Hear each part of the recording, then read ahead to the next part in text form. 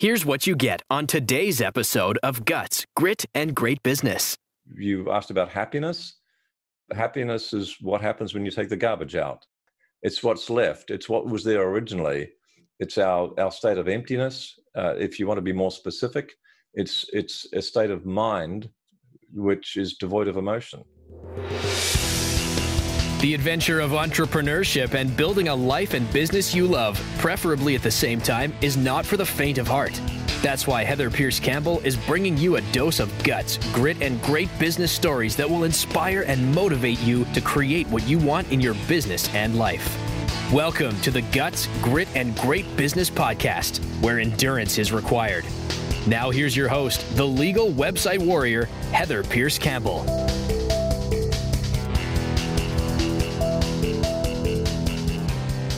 Alrighty. Welcome. I am Heather Pierce Campbell, the legal website warrior. I'm an attorney and legal coach based here in Seattle, Washington. Welcome to another episode of Guts, Grit, and Great Business. I am so excited to bring you my new friend, Tom Poland, today. Tom's on the other side of the world, so he is starting off his morning with us. Hi, Tom. Tom is a multiple best-selling author who has been published physically in 27 countries. Over the past 41 years, he has started and sold 5 businesses, taking 3 of them international, and has led teams of over 100 people with annual revenue of more than $20 million. Today, Tom teaches his unique webinar marketing method that made him so successful and which has helped thousands of clients globally enjoy the prosperity that comes with a weekly flow of high-quality inbound client inquiries. Tom lives in Castaways Beach, Australia. He is the author of Leadsology, The Science of Being in Demand. He teaches his unique webinar marketing method, helping thousands of clients globally with inbound lead generation. And from LinkedIn, I just had to share this because I love your actually several things that you say, but that you've had the privilege of sharing speaking platforms with Michael Gerber of eMyth, who I love. I'm a huge fan of Michael Gerber. And Richard, I'm not sure how to say his last name, whether it's Koch or Koch. I'm glad I asked. From the 80-20 principle, Brian Tracy, and many others. And then I love the last part. I'm voluntarily married to a uber pretty German Frau, and because I'm from New Zealand, originally we're known locally as the Kiwi and the Kraut. I just had to share that. I love that, Tom. Welcome. No, thanks for having me. It's yeah. I mean, folks, you don't know this, but before the interview, Heather and I spent about 15 minutes fixing the world. That's right. So we found we had a lot of values in common. That's right. There's a lot to be fixed, unfortunately. Yeah. Well, Tom, I'm so happy to have you. So for people listening, Tom and I just met recently through a group we both participate in, but the funny part is on the last call, I was like to the whole group, I want to learn this thing and how to do webinars and blah, blah, blah. And people are like, oh, you just need to go pick up Tom's book, which I'm doing. So Tom, you're next on my list of books to read. Super. Yeah. So tell me, how did you get started? How did you get down this path of becoming the Leadsology guru? It actually started decades and decades ago and ended up here. And the origins of it are pretty simple. And that is, I started a business when I was age 24, which is, holy cow, 40 years ago almost. 40 years ago. Anyhow, but I'd heard this thing about nothing happens in a business until something is sold. You can't pay suppliers, you can't invest in research or development, you can't pay yourself, and so on and so on. You can't even buy some copy paper and so on. And I thought about that, and I thought, yeah, but you can't sell anything until you've generated an inquiry. So it seemed to me that the pointiest end of my business was going to be lead generation. And so, I've always said the secret of success is not that you have to be smart, but that rather you only have to be smart enough to know how dumb you are. You can just be smart enough to know that you're stupid in a certain area or ignorant in a certain area, you can get help, right? So, right. I've always been an avid reader and consumer of books. Back then that we had, believe it or not, we had records, vinyl. I love it. Learn from Earl Nightingale and Norman Vincent Peale and some of the early greats. We got into cassette tapes. I'd listen to cassette tapes. I'd go to seminars, workshops, everything I could do about marketing, about sales and about marketing. I mean, I would literally fly to another country and do a seminar and a workshop and come back and implement. And I'm a pretty good implementer, but to my repeated disappointment, nothing made much difference. You know, I could learn copyright and send out 10,000 direct mails. Yes, some of it worked okay, but it wasn't quite as good as people told me it was going to be when I bought their course or their program or their workshop or their book or whatever. So basically, I sat down and tried to figure it out myself. And I realized that the reason why a lot of it wasn't working is that a lot of the marketing advice I was buying into was actually general marketing advice. So it was meant to work for the dry cleaner versus the consultant versus the manufacturer versus the building contractor or the massage therapist. And it was just too broad and too general to work for me. So long story short, I figured out that marketing for services advice was different. Yep. And that's what started me on this journey. It was actually a journey of frustration and disappointment that ended up with the science of being demand, which is the whole leadology thing. What do you have to do if you're not offering a physical product? What do you have to do to get people knocking at the door? Mm-hmm. Well, and it's so interesting you say that it was the journey of frustration and disappointment that resulted in this thing, right? A huge part of the conversations that I have on this podcast, which is titled Guts, Grit, and Great Business, is about how sometimes being in those hardest places is actually what leads to the next evolution of our business or the next thing or making a decision that actually creates the success, right? Versus I would say it's the reason we're alive. Yeah. It's the reason for being in a human skin is the challenges and the obstacles and the effort and the thinking that are required, because that evolves consciousness. And to me, consciousness is the highest value, because if we get conscious, we become loving and happy and fulfilled, and we're present, and we stop being sociopaths and mini narcissists, and we actually start making the world a better place. So those things that we think we don't want, we need. I love that. No, it's so true. And I think so often it's easy for people to fall into the trap of thinking this shouldn't be happening, or it's not supposed to go this way, or, you know, any of the number of things that we think when we're in a period of compression or hard times or struggling to make ends meet, and, you know, a variety of other things that are happening currently in our current market. And it actually, you know, can be from those moments. I mean, I even look at my sister, and I use her as an example frequently, but, you know, she went from being a mom that had very little work history, was married, had a couple of small children, both boys that were like, you know, 1 and 3.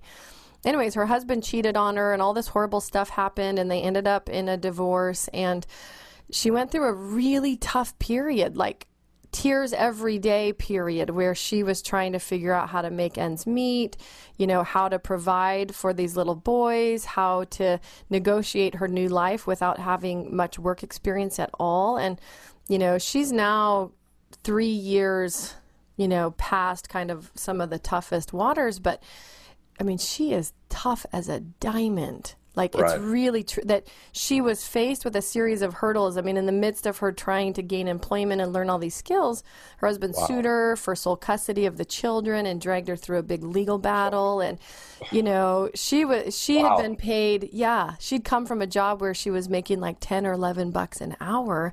And suddenly she had to be able to pay legal fees to an attorney who charged 350 bucks an hour. You know, to keep her life going and keep her kids. And anyway, she came out the other side of that. And not only did she pay every cent of it herself, you know, she has climbed the work ladder. She's one of my heroes, but I've watched how intense that period of life was for her, and how many people are feeling that intensity right now. And I have to believe and I have to hope that so much goodness, even for entrepreneurs and business owners and people who are in the space that I serve, like so much will come out of this that will be apparent to people down the road, maybe in a couple years, like maybe not immediately, that it actually served them. I mean, first of all, she's going to have grown and developed enormously because of this. And you mentioned, you know, as tough as the diamond, and probably shining quite brightly as well. Yes. But think of the inspiration the story would be to her children and her grandchildren. And it gives me goosebumps. Exactly. Yeah. And it's also, I don't know what folk believe about an afterlife or multiple afterlives. I don't know. But when you think about what we take with us, what we work hard to achieve in our life, there's three essential things, three main categories. There's the health or well-being, which is your physical, spiritual, mental well-being. There's the relationships or love in our life, which is friends, family, community, etc. And then there's the money side of things, which includes businesses or career, etc. You think of all of those areas we create goals in, and we work and we strive to improve on those areas. When we die, none of that comes with us. You know, the health is clearly gone because we're dying. Right. The relationships, probably no one's going to do a Romeo and Juliet, decide to go with you at that point. Right. Much the I love you. And the money, you know, I mean, Howard Hughes was the richest man in the world when he died. And, you know, I said, if I guess how much he left behind, and like, I don't know, all of it. Yeah. So you don't get to take the health, you don't get to take relationships, you don't get the money, all those things we worked assiduously towards that created. So what we do get is who we become. And your sister gets that, I believe, for eternity as a part of her soul's evolution. And so that's the gift. You know, there's that little truism, I suppose, about the butterfly. The butterfly has to work very hard to get out of that chrysalis. It has to break the crust of that chrysalis. And if someone were to make it easy for the butterfly and pull that crust away, that cocoon away, the butterfly's wings would never have the fluid in it that they need to form to, but it could fly. Right. So the butterfly only gets to fly through struggle. And that's very much like our soul. We get freedom and we get fulfillment from effort, not from being a jellyfish. So the challenges we have, none of us wish them into our lives, but they're going to be there. They're inevitable. They're an inevitable part of seeking progress and consciousness. And the effort is actually the reason we create goals. It's not to stand at the top of the mountain. It's the development of the journey up the mountain. That's the gift. That's right. It's what we learn about ourselves along the way. It's about, and that's so true. Like, we have to enjoy the journey, because ultimately, like, that is what we have. We have the journey. We don't, you know, when you get that right. But people spend so much time focusing on, like, when I get to the top, when I do this, one day, you know. The joke is like, well, if you climb Mount Everest, how long do you actually stay at the top? 5 minutes, 10 minutes, 30 minutes, and then you have to come. Well, in my case, I mean, I climbed Mount Cook, which at the time it actually killed more climbers than Mount Everest. Ooh. And it's not nearly as big, but it's a very dangerous mountain. And I can tell you, as little time as possible at the top, because it's just sheer ice. And in Cook, it's about a 45-degree angle, and there's over a 1 mile drop to the rocks below. So you don't stay on that long. And it's all about the journey. But there's a series of, I guess, train stops along the way, milestones, if you like, achievements, which we can pause and celebrate. But our minds are such that if we're wanting to squeeze the last drop of lemon out, juice out of the lemon, then we're going to find another mountaintop, right? Yeah. No, it's true. That's what keeps us alive and vital is the next big thing. So I don't think it's a matter of, therefore, of going, well, there's no destination, so, why bother? It's a matter of understanding that the journey is the destination. That's right. No, and I love that. And I think, these types of conversations are so important right now, because part of my goal, even around creating this podcast, is helping remind people that and I see the journey of business or the journey of entrepreneurship much probably in the way that you might, if I were to guess based on our conversation, which is that it is one and the same with your personal development journey. I mean, those journeys are intertwined. And for most entrepreneurs that I serve, you don't really get to separate out your personal development or your personal life from the success of your business or your endeavors in business. And so, my one of my big goals for this podcast is to remind people that the journey of business and the journey of entrepreneurship is a marathon, not a sprint. It is about the journey. It is about, certainly reaching new milestones and being able to celebrate those, but also having people share stories about their journeys, about what it was like along the way, not only in the dark places, the valleys, the hard spots, but, you know, what they really learned to move through those and to really bring themselves and their businesses to the next level. So I know you've got lots of experience in the world of, you know, trying things, testing things. I mean, even your comment about it was through repeated disappointment and nothing really working that you created what you're doing now. So talk to us about some of what you have learned along the way. What are some of the most powerful strategies that you would like to share that people often get wrong? For personal development or business development? Business development. Okay. Yep.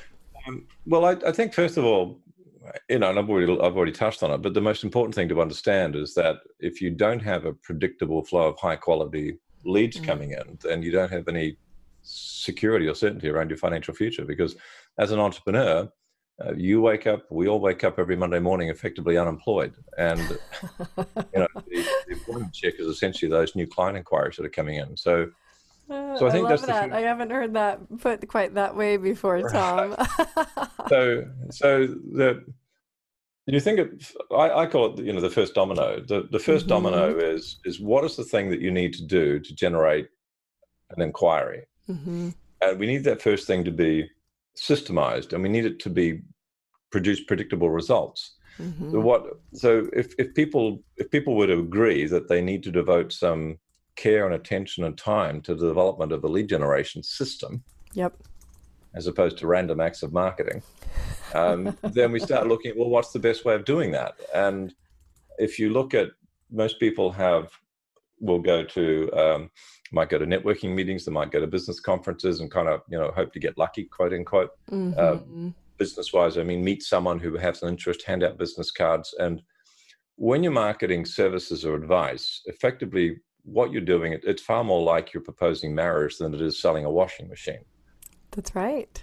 Because we're actually suggesting someone enters into a relationship with us, not one that, you know, ends at the altar or in bed, but still it's a commercial relationship. So if we were to want, if I wanted to marry someone or I wanted them to marry me, then I would probably not ask them straight off the bat, which is the equivalent to going to a business networking meeting conference and putting my business card on everyone's hands going, you know, pick me, pick me, pick me.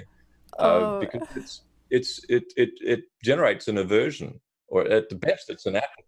Yes, the number of ways this goes wrong. Like one of my pet peeves on LinkedIn, I just have to mention this. One of my pet peeves on LinkedIn is connecting with somebody and then suddenly being flooded with, here's what I do, check out this page, this my, you know, blah, blah, blah, blah, blah. Like, here's all these links about me, like go check. And I just find it so funny. I'm like, that's what I call Hugh Jackman marketing.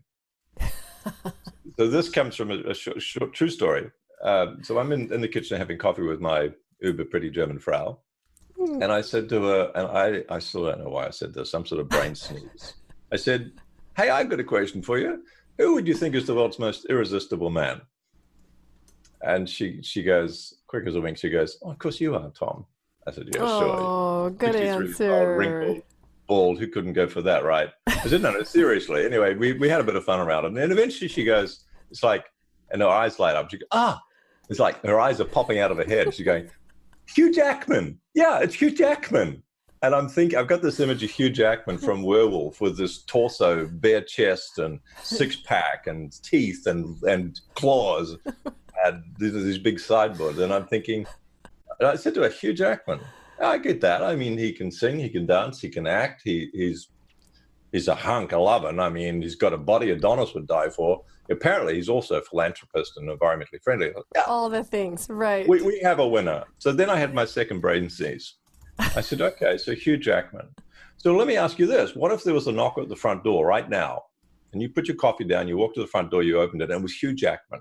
And he dropped to one knee, and he held up this little red velvet box, and he flipped it open, and it was a diamond ring sparkling in the sunshine. He said to me, you don't know me, but would you make me the happiest man on earth? Would you run away with me and marry me and live with me for the rest of your life? I said to my wife, what would you say to Hugh Jackman if he proposed to you like that? She puts her coffee down and she says, Tom, I love you, right? I said, yeah, and I think I know what you're going to say next. She says, well, I'm sorry, I'd run away with him. It's Hugh frickin' Jackman. And so I'm like wiping a tear out of the corner of my eye, and I'm thinking about this, and I'm thinking, well, that was a stupid question to ask. And I said to her, I don't think you need to apologize. She said, why is that? I said, well, if there was a knock at the front door right now, and I went there and I opened it, and Hugh Jackman proposed to me, I think I'd run away as well, and I'm not even gay. It's Hugh freaking Jackman, Right. And I could maybe change teams or something. It's Hugh Jackman. Anyhow, the reason I tell that story is that a lot of people, when they're business consultants, got software as a service, the trainers, whatever, they're practicing Hugh Jackman marketing. It's like, it's not even a first date yet. And you're saying, here's my business card, or you're on LinkedIn going, would you like SEO services today? We haven't had a first date yet. It's too soon. I don't know you, and you're really suggesting we get into a relationship together, because any long-term commitment that a client is making to us as a provider of ideas or services or programs or software, whatever it is, needs a first date. And that's, if we accept that lead generation, systemized, predictable lead generation is critical to the security and prosperity of any business, then the next step is to understand that we need to give people the opportunity to that first date. And that's why I run webinars, is because it's like a 1-hour date with my prospective, the people I might propose to. And I don't propose to them until the end of the webinar.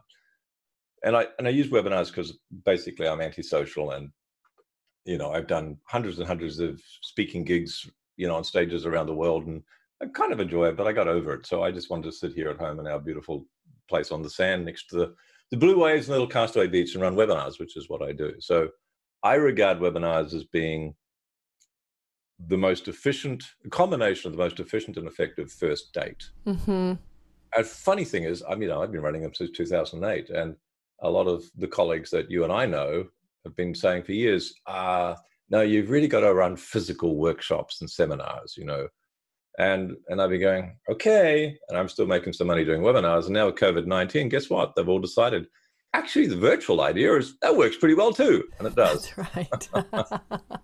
That's right. You were way ahead of the curve on that one. Well, not because I was smart, just because I was lazy, actually. But it worked out okay either way. I know. And I don't believe that you're antisocial, but I do hear you on the exhausting part of the in-person, running live workshops or teaching, speaking. Yeah. I can tell you I'm definitely antisocial. At our wedding and second marriage for my uber pretty German Frau and I, you know how you have the groom side and the bride side? I had one person on the groom side. She had like 100 on the bride side. I had my one lonely friend sitting at the front pew going, where is everyone on my side? You're it. When we had bushfires here, we were overseas, and we had these wildfires that were coming close to our house. My wife, I counted them, she had 23 offers of accommodation. I had none. And you know what? The sick part about this is I was really happy with that. Yeah, that's funny. I was about to say, I bet you could have reached out to some of your webinar peeps, and they probably would have put you up over here in the States. Maybe. No, but I hear you. And I think, learning webinars, it's on a lot of people's lists right now. It's a huge focus. Whether you call it a webinar or you call it something else. I hear a lot of hubbub about even using the word webinar.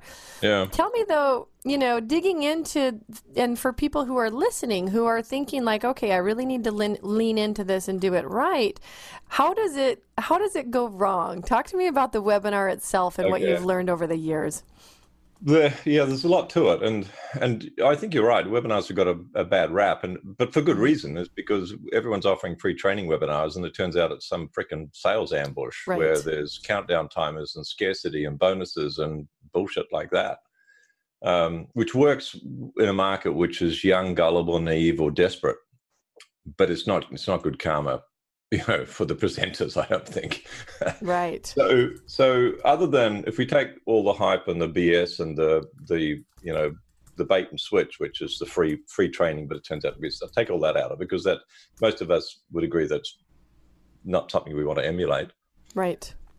So let's assume that someone wants to give real value and give some actionable ideas during the webinar. Okay, let's take that as our starting point. two mistakes that are the most common ones. Well, several actually, and I just released a book on this, by the way, called Marketing with Webinars, and it came out literally a week ago. So awesome.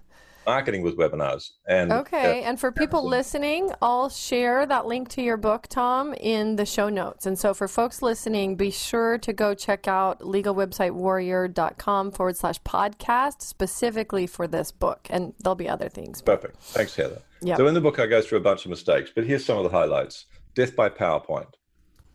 Yes. All people are seeing is a PowerPoint, and there's bullet point, and there's bullet point, and there's bullet point, and then there's an image, and so there's no real captivation. And people talk about interaction. Interaction is a subset of captivation. Engagement is a subject of captivation. And if it's not captivating, it's not marketing. If it's not captivating, it's not marketing. That's the standard for webinars. It's got to be captivating. It's got to be interesting. There does need to be interaction. There needs to be questions. There needs to be answers. If someone's not talking, they're not engaged. That's right. When they're able to share their thoughts, they become engaged. They become invested in the process. So death by PowerPoint's a big one. Another really big one is a failure to realize that the enemy of motivation is complication. So newbies to presentations, whether it's webinars or offline or online, make the mistake of thinking they have to dazzle people with how much they know. And what happens when you present something, a solution that's actually complicated, and most of us, if we're doing what we're doing for any number of years, become specialists, and there are a lot of subtleties, and there are a lot of nuances, but it's this confusion between marketing and value delivery, between the presentation and the actual client work. They're two completely different things. When we have a client, we've got an extended period of time. We can take them through a series of steps. A complicated process can be broken down into a series of steps so that it's easier and simpler for someone to implement. We can't present that on a webinar, a marketing webinar, because it's too complicated. So the enemy of motivation is complication. When we present the solution, which should be after about half an hour into the webinar, not 5 minutes into the webinar. Right. When we present the solution, we've got to present it in such a way that it's only 3 parts. That's my golden rule. Only 3 parts. When you present how you work with your clients, 3 is the magic number. If you do 4, you start to lose people. If you do 2, it's not enough. 3 is the magic number. So there's 3 parts. My model, you need an audience for your webinars. You need an asset, which is your PowerPoint presentation or your Prezi or whatever it is, and you need a call to action. So audience, asset, action, 3-part model. Is there a lot more to it? Of course, there's 51 steps, but if I present 51 steps. So there are some of the big mistakes is death by PowerPoint, a failure to captivate, and complication. Yes. No, those are huge. And I think anybody listening who has been through any number of webinars or presentations, period, I mean, you know what death by PowerPoint feels like. Yeah. You know what complication feels like when you're on the receiving end of it. And it's, people check out. They don't engage. They don't. Yeah. They clear emails and so on. Yeah, absolutely. So what are the ways, talk to us a little bit about the work that you do and how you lead clients through this process. Is it strictly through webinars? What's the range of your services? Pretty much, it's marketing with webinars. That's what I do. That's my specialty. So if something was better, if something was more efficient and more effective, then I'd be doing that because I love marketing. It's not my first love, it's my second love. My first love is personal development and high levels of consciousness and life purpose and all that stuff. But I do love web marketing because I'm just intrigued and fascinated with the psychology behind it. I love technical stuff and I love gadgets and devices. So webinars really suits me. And I am an introvert. My wife is the social person. And I find a lot of my clients like the idea of being able to generate new client inquiries right around the world while they still sit at home. Yes. The global reach is another thing because when not only do we reach have clients in England, Ireland, Scotland, Germany, Spain, Portugal, Italy, Canada, the USA, South Africa, Hong Kong, China, Australia, New Zealand. I love the diversity of that. When we have our support calls every week, it's like half the United Nations is on the call. And there's a lot of the cross-pollinations from cultural styles and Lebanon, the client in Lebanon. So Dubai and so on. So you get all these people on a call and they're all contributing to each other and helping each other. And I love the diversity of that, the richness of that. So yes. Now I've forgotten your question. No, that's Did right. I answer it? Well, yeah, I was asking how you work with people, right? If it's through this webinar process. Yeah. And I know you have a ton of content out there, and we'll be sharing some gifts with the audience. But there's two things I want to follow up on, because I also love that personal development is your first love. It's really funny because if you could see in this office, I'm literally surrounded by stacks of books. I've got a huge bookshelf over here and over here, overflowing, and books everywhere. And I'm a paper book reader. I do not love being on digital devices. Right. But my husband is always teasing me, like, why don't you read something fun? And and all I read is personal development and business. That's it. It's all I've ever wanted to read, right? My entire life. And so I'm like, this is fun, right? Every time he sees me pick up a book, why don't you read something fun? And I think in his mind, fun is sci-fi or fantasy or something, Escape a bit, yeah. Totally. And for me, recreational reading. Totally. Doesn't matter. Give me a business book, give me a personal development book, I'm in. So I love that your first love is personal development. Talk to me a little bit about that path. How did you get started down the personal development path? It started when I was 16 years old and drunk. Well, that's a good start. Yeah, we're getting close to 50 years ago. I left home at a young age, and I was still putting myself through high school as a 16-year-old, but I wasn't living at home anymore. My parents had divorced, and it was difficult for them and so on. And for me, it was a dose of freedom. I was sad my parents were breaking up. I cried about that. But for me, it was like I bought myself a little motorbike, and I had freedom. It was amazing. And but I very quickly saw patterns of alcoholism repeating, that I could see in my forefathers, if you like. And as a 16-year-old, sowing some wild oats and being too free, I suppose, I got scared. And I still remember it was an autumn night, and I was literally lying on the back lawn of this mixed student flat that I was living in, and I was alone. I was just staring at the night sky, and I just really felt very upset and kind of scared and alone and afraid, because I could see these patterns that a 16-year-old starting to repeat. So I decided that I would study. I had friends starting to do law degrees or medical degrees or whatever, and I decided I would study success, because it occurred to me that was the most important subject. Success, so it really has almost been literally a lifelong journey, and through Christian traditions, through Eastern mysticism, different spiritual paths. My first book I wrote it's called Your Extraordinary Life. It's now in the 3rd edition, and I put together on the basis of that. That was a moderately successful book. Introduced the concept of life purpose to people, of goal setting, of what happiness really is, and it surprises a lot of people when they understand my proposition around happiness, fulfillment, how to set goals, how to clear dysfunctional emotions from the mind. So Your Extraordinary Life, that's sort of the summation of half a lifetime's of learning. Yeah. And just recently we created a companion course for that, so people could go through step by step and actually implement the book into their life. So that's lifeplanningcourse.com. It's completely free. People can go there and figure out their life purpose, figure out how to be happy, set goals, and achieve. I love that. That's amazing. It's interesting, again, relating back to your story and what happened out of that period of, it sounds like some tough times in your family, personally, still being a kid.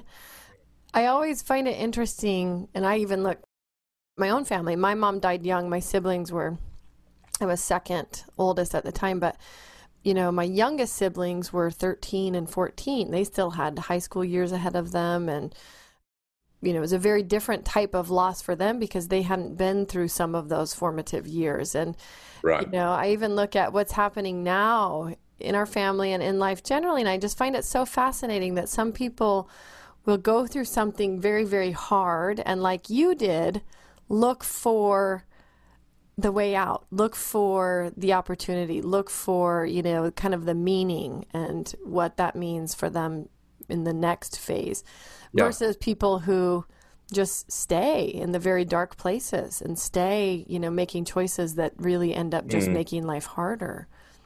I think, some people are not aware that there's a choice by reason of programming, whether it's parental programming, television programming, God knows what. But that is really the point of power, when people become aware that they do have a choice, that they, yes, this thing has happened, and how much they contributed to it, we could debate that. But this thing has happened.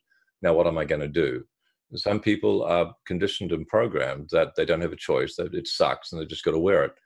And other people somehow become aware that there's a choice, that they could make an effort and recreate it. It might be a long path. There might be a lot of steps involved, but yes, I've got to start that and have some faith and some confidence that I can change this. So that to me is the point of power, is that awareness. So little things like the practice of mindfulness, maybe in the shower or brushing my teeth, and becoming aware of the sensations.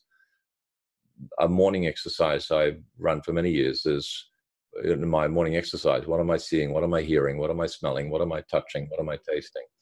And that creates a level of consciousness and awareness. So we can practice becoming aware. We can practice, and that awareness then gives us, as I said, the opportunity to make a choice. What am I going to do about this? No, and it's interesting, because I think that for anybody listening, I know in my own life, I have definitely seen when somebody is what I call like remaining a victim. They see themselves as a victim, they repeat, but I've never thought about that from the perspective of maybe they actually don't perceive that they have a choice. Right? I hadn't thought about it in that framework, that it's actually like they're not even, foot in the door thinking that they have a choice at all. Instead, I've always seen it as like they're just choosing to remain a victim. That's right. But many times they're not. My attitude towards this changed when I did volunteer prison work. I used to go to prison and teach things like self-esteem, personal responsibility, which is interesting when you've got a group of inmates who all swear to God they didn't do it.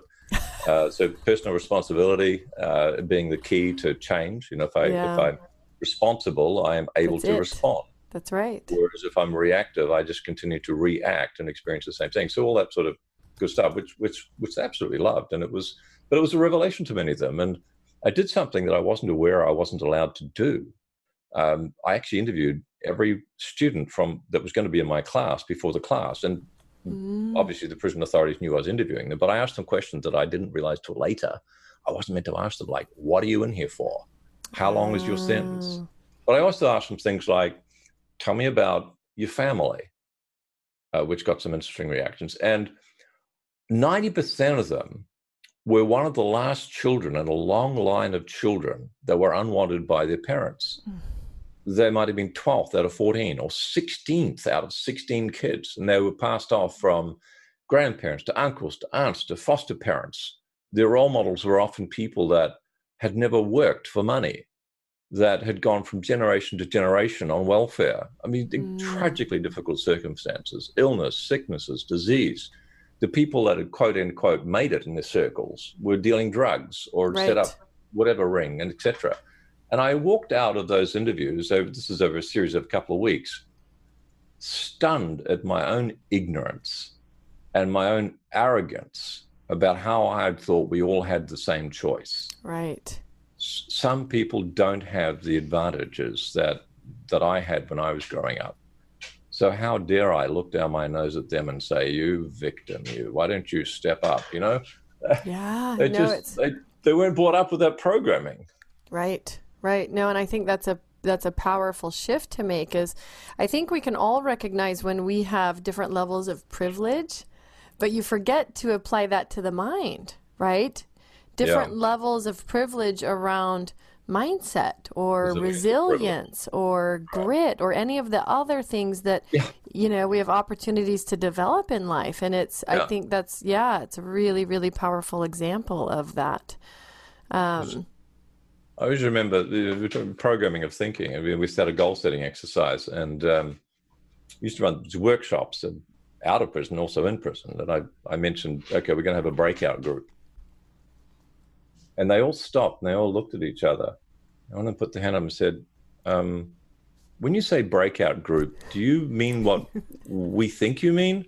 No. I mean, just smaller groups of Anyway, so it was to create a goal, and then they'd set a goal and they'd come back and they'd share their goal. And one of them, Yeah. this is how they were thinking. One of the guys was in there and said, I've got a goal. I want to have the biggest marijuana crop in my state. Now, at the time, marijuana was very illegal and certainly growing it commercially. And here he was in prison setting a goal. Announcing it. To get back into prison. So you think, okay, let's go back again to values. Let's revisit this one. There isn't a way, but that was the thinking. This was the way you were successful, is you can't make it mainstream because you didn't have the education, you didn't have the opportunities, you didn't have the connections.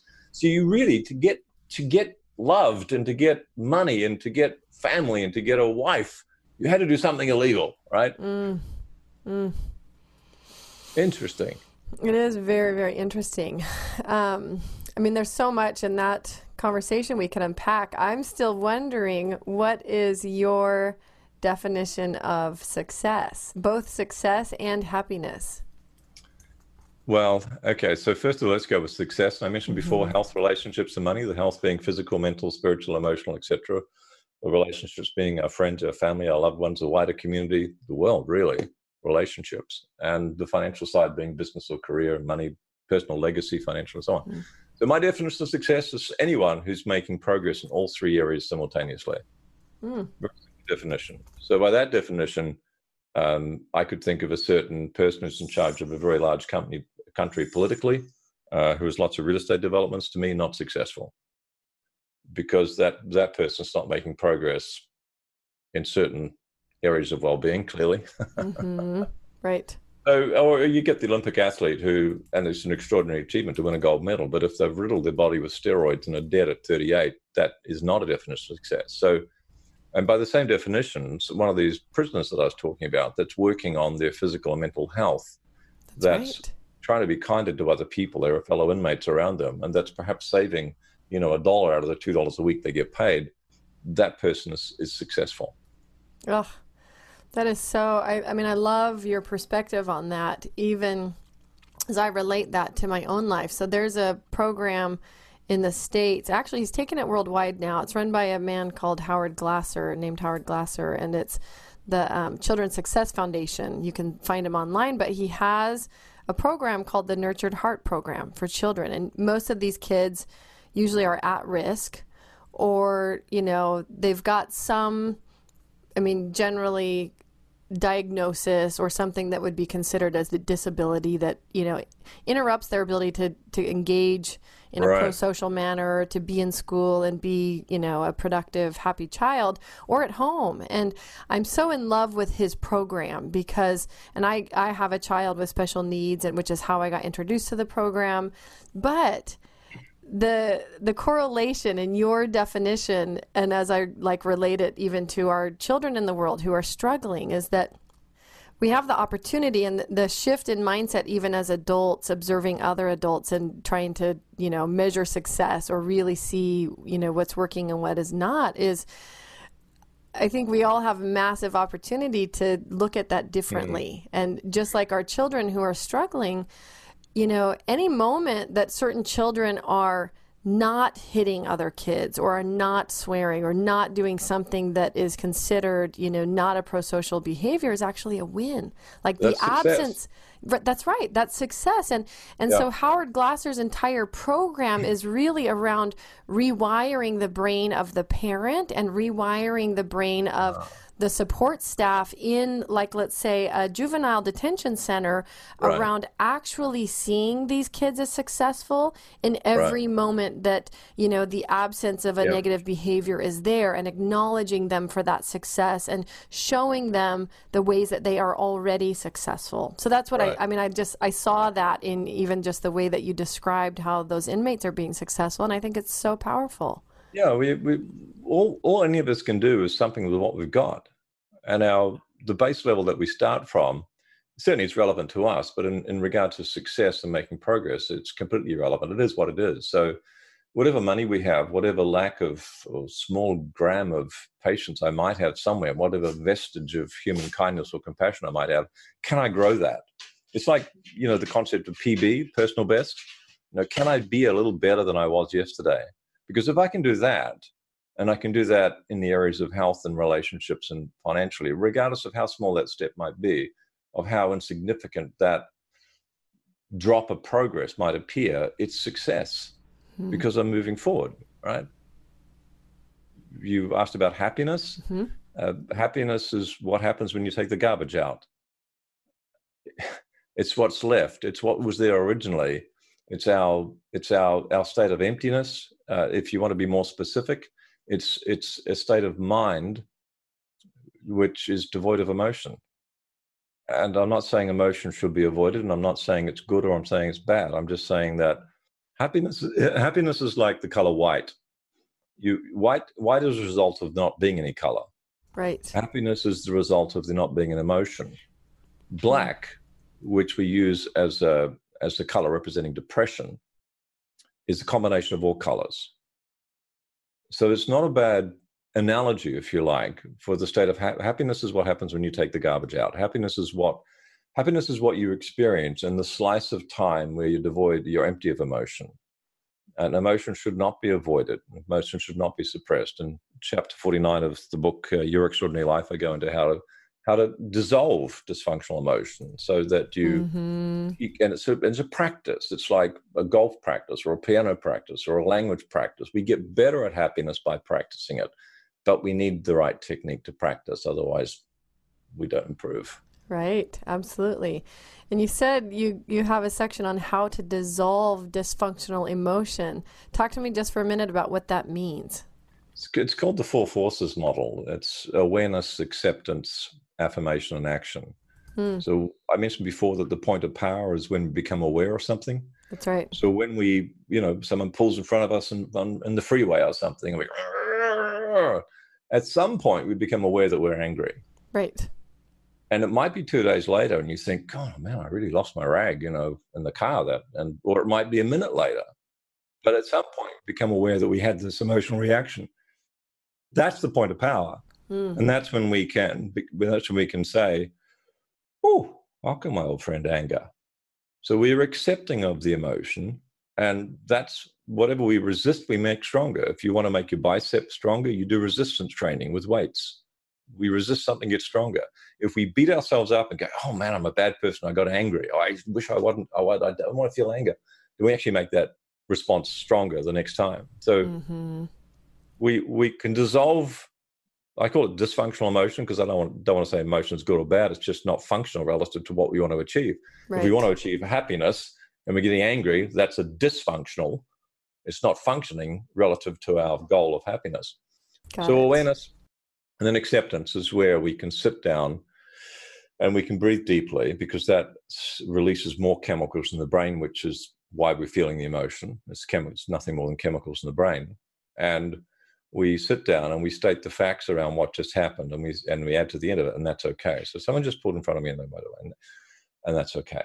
And we neutralize the thought that this was a bad thing, but not by saying it's a good thing or a bad thing, but that it's okay.